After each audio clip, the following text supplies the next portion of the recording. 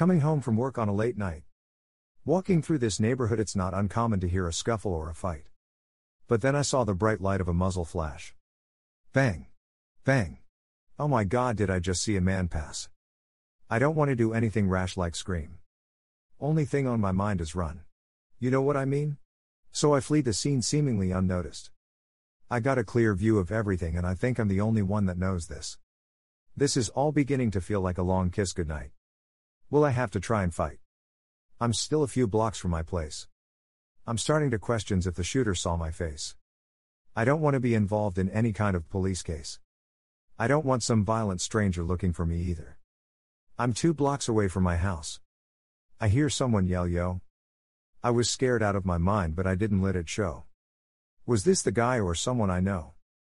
I turn around and answer real low, "What?" I'm glad I was at a distance because it was the same crazy nut that I saw shoot someone. I didn't wait for him to respond, I was in full sprint before he could speak. This is the peak all of my fears. Some crazy idiot trying to attack me with a weapon for no reason. This guy is fast and he is catching up with me. How come I don't see anyone else outside? My front steps are right there. And I see my cousins ride. If I could just get inside with my people, we could choose fight or hide. I was so scared I could have cried. Not enough time.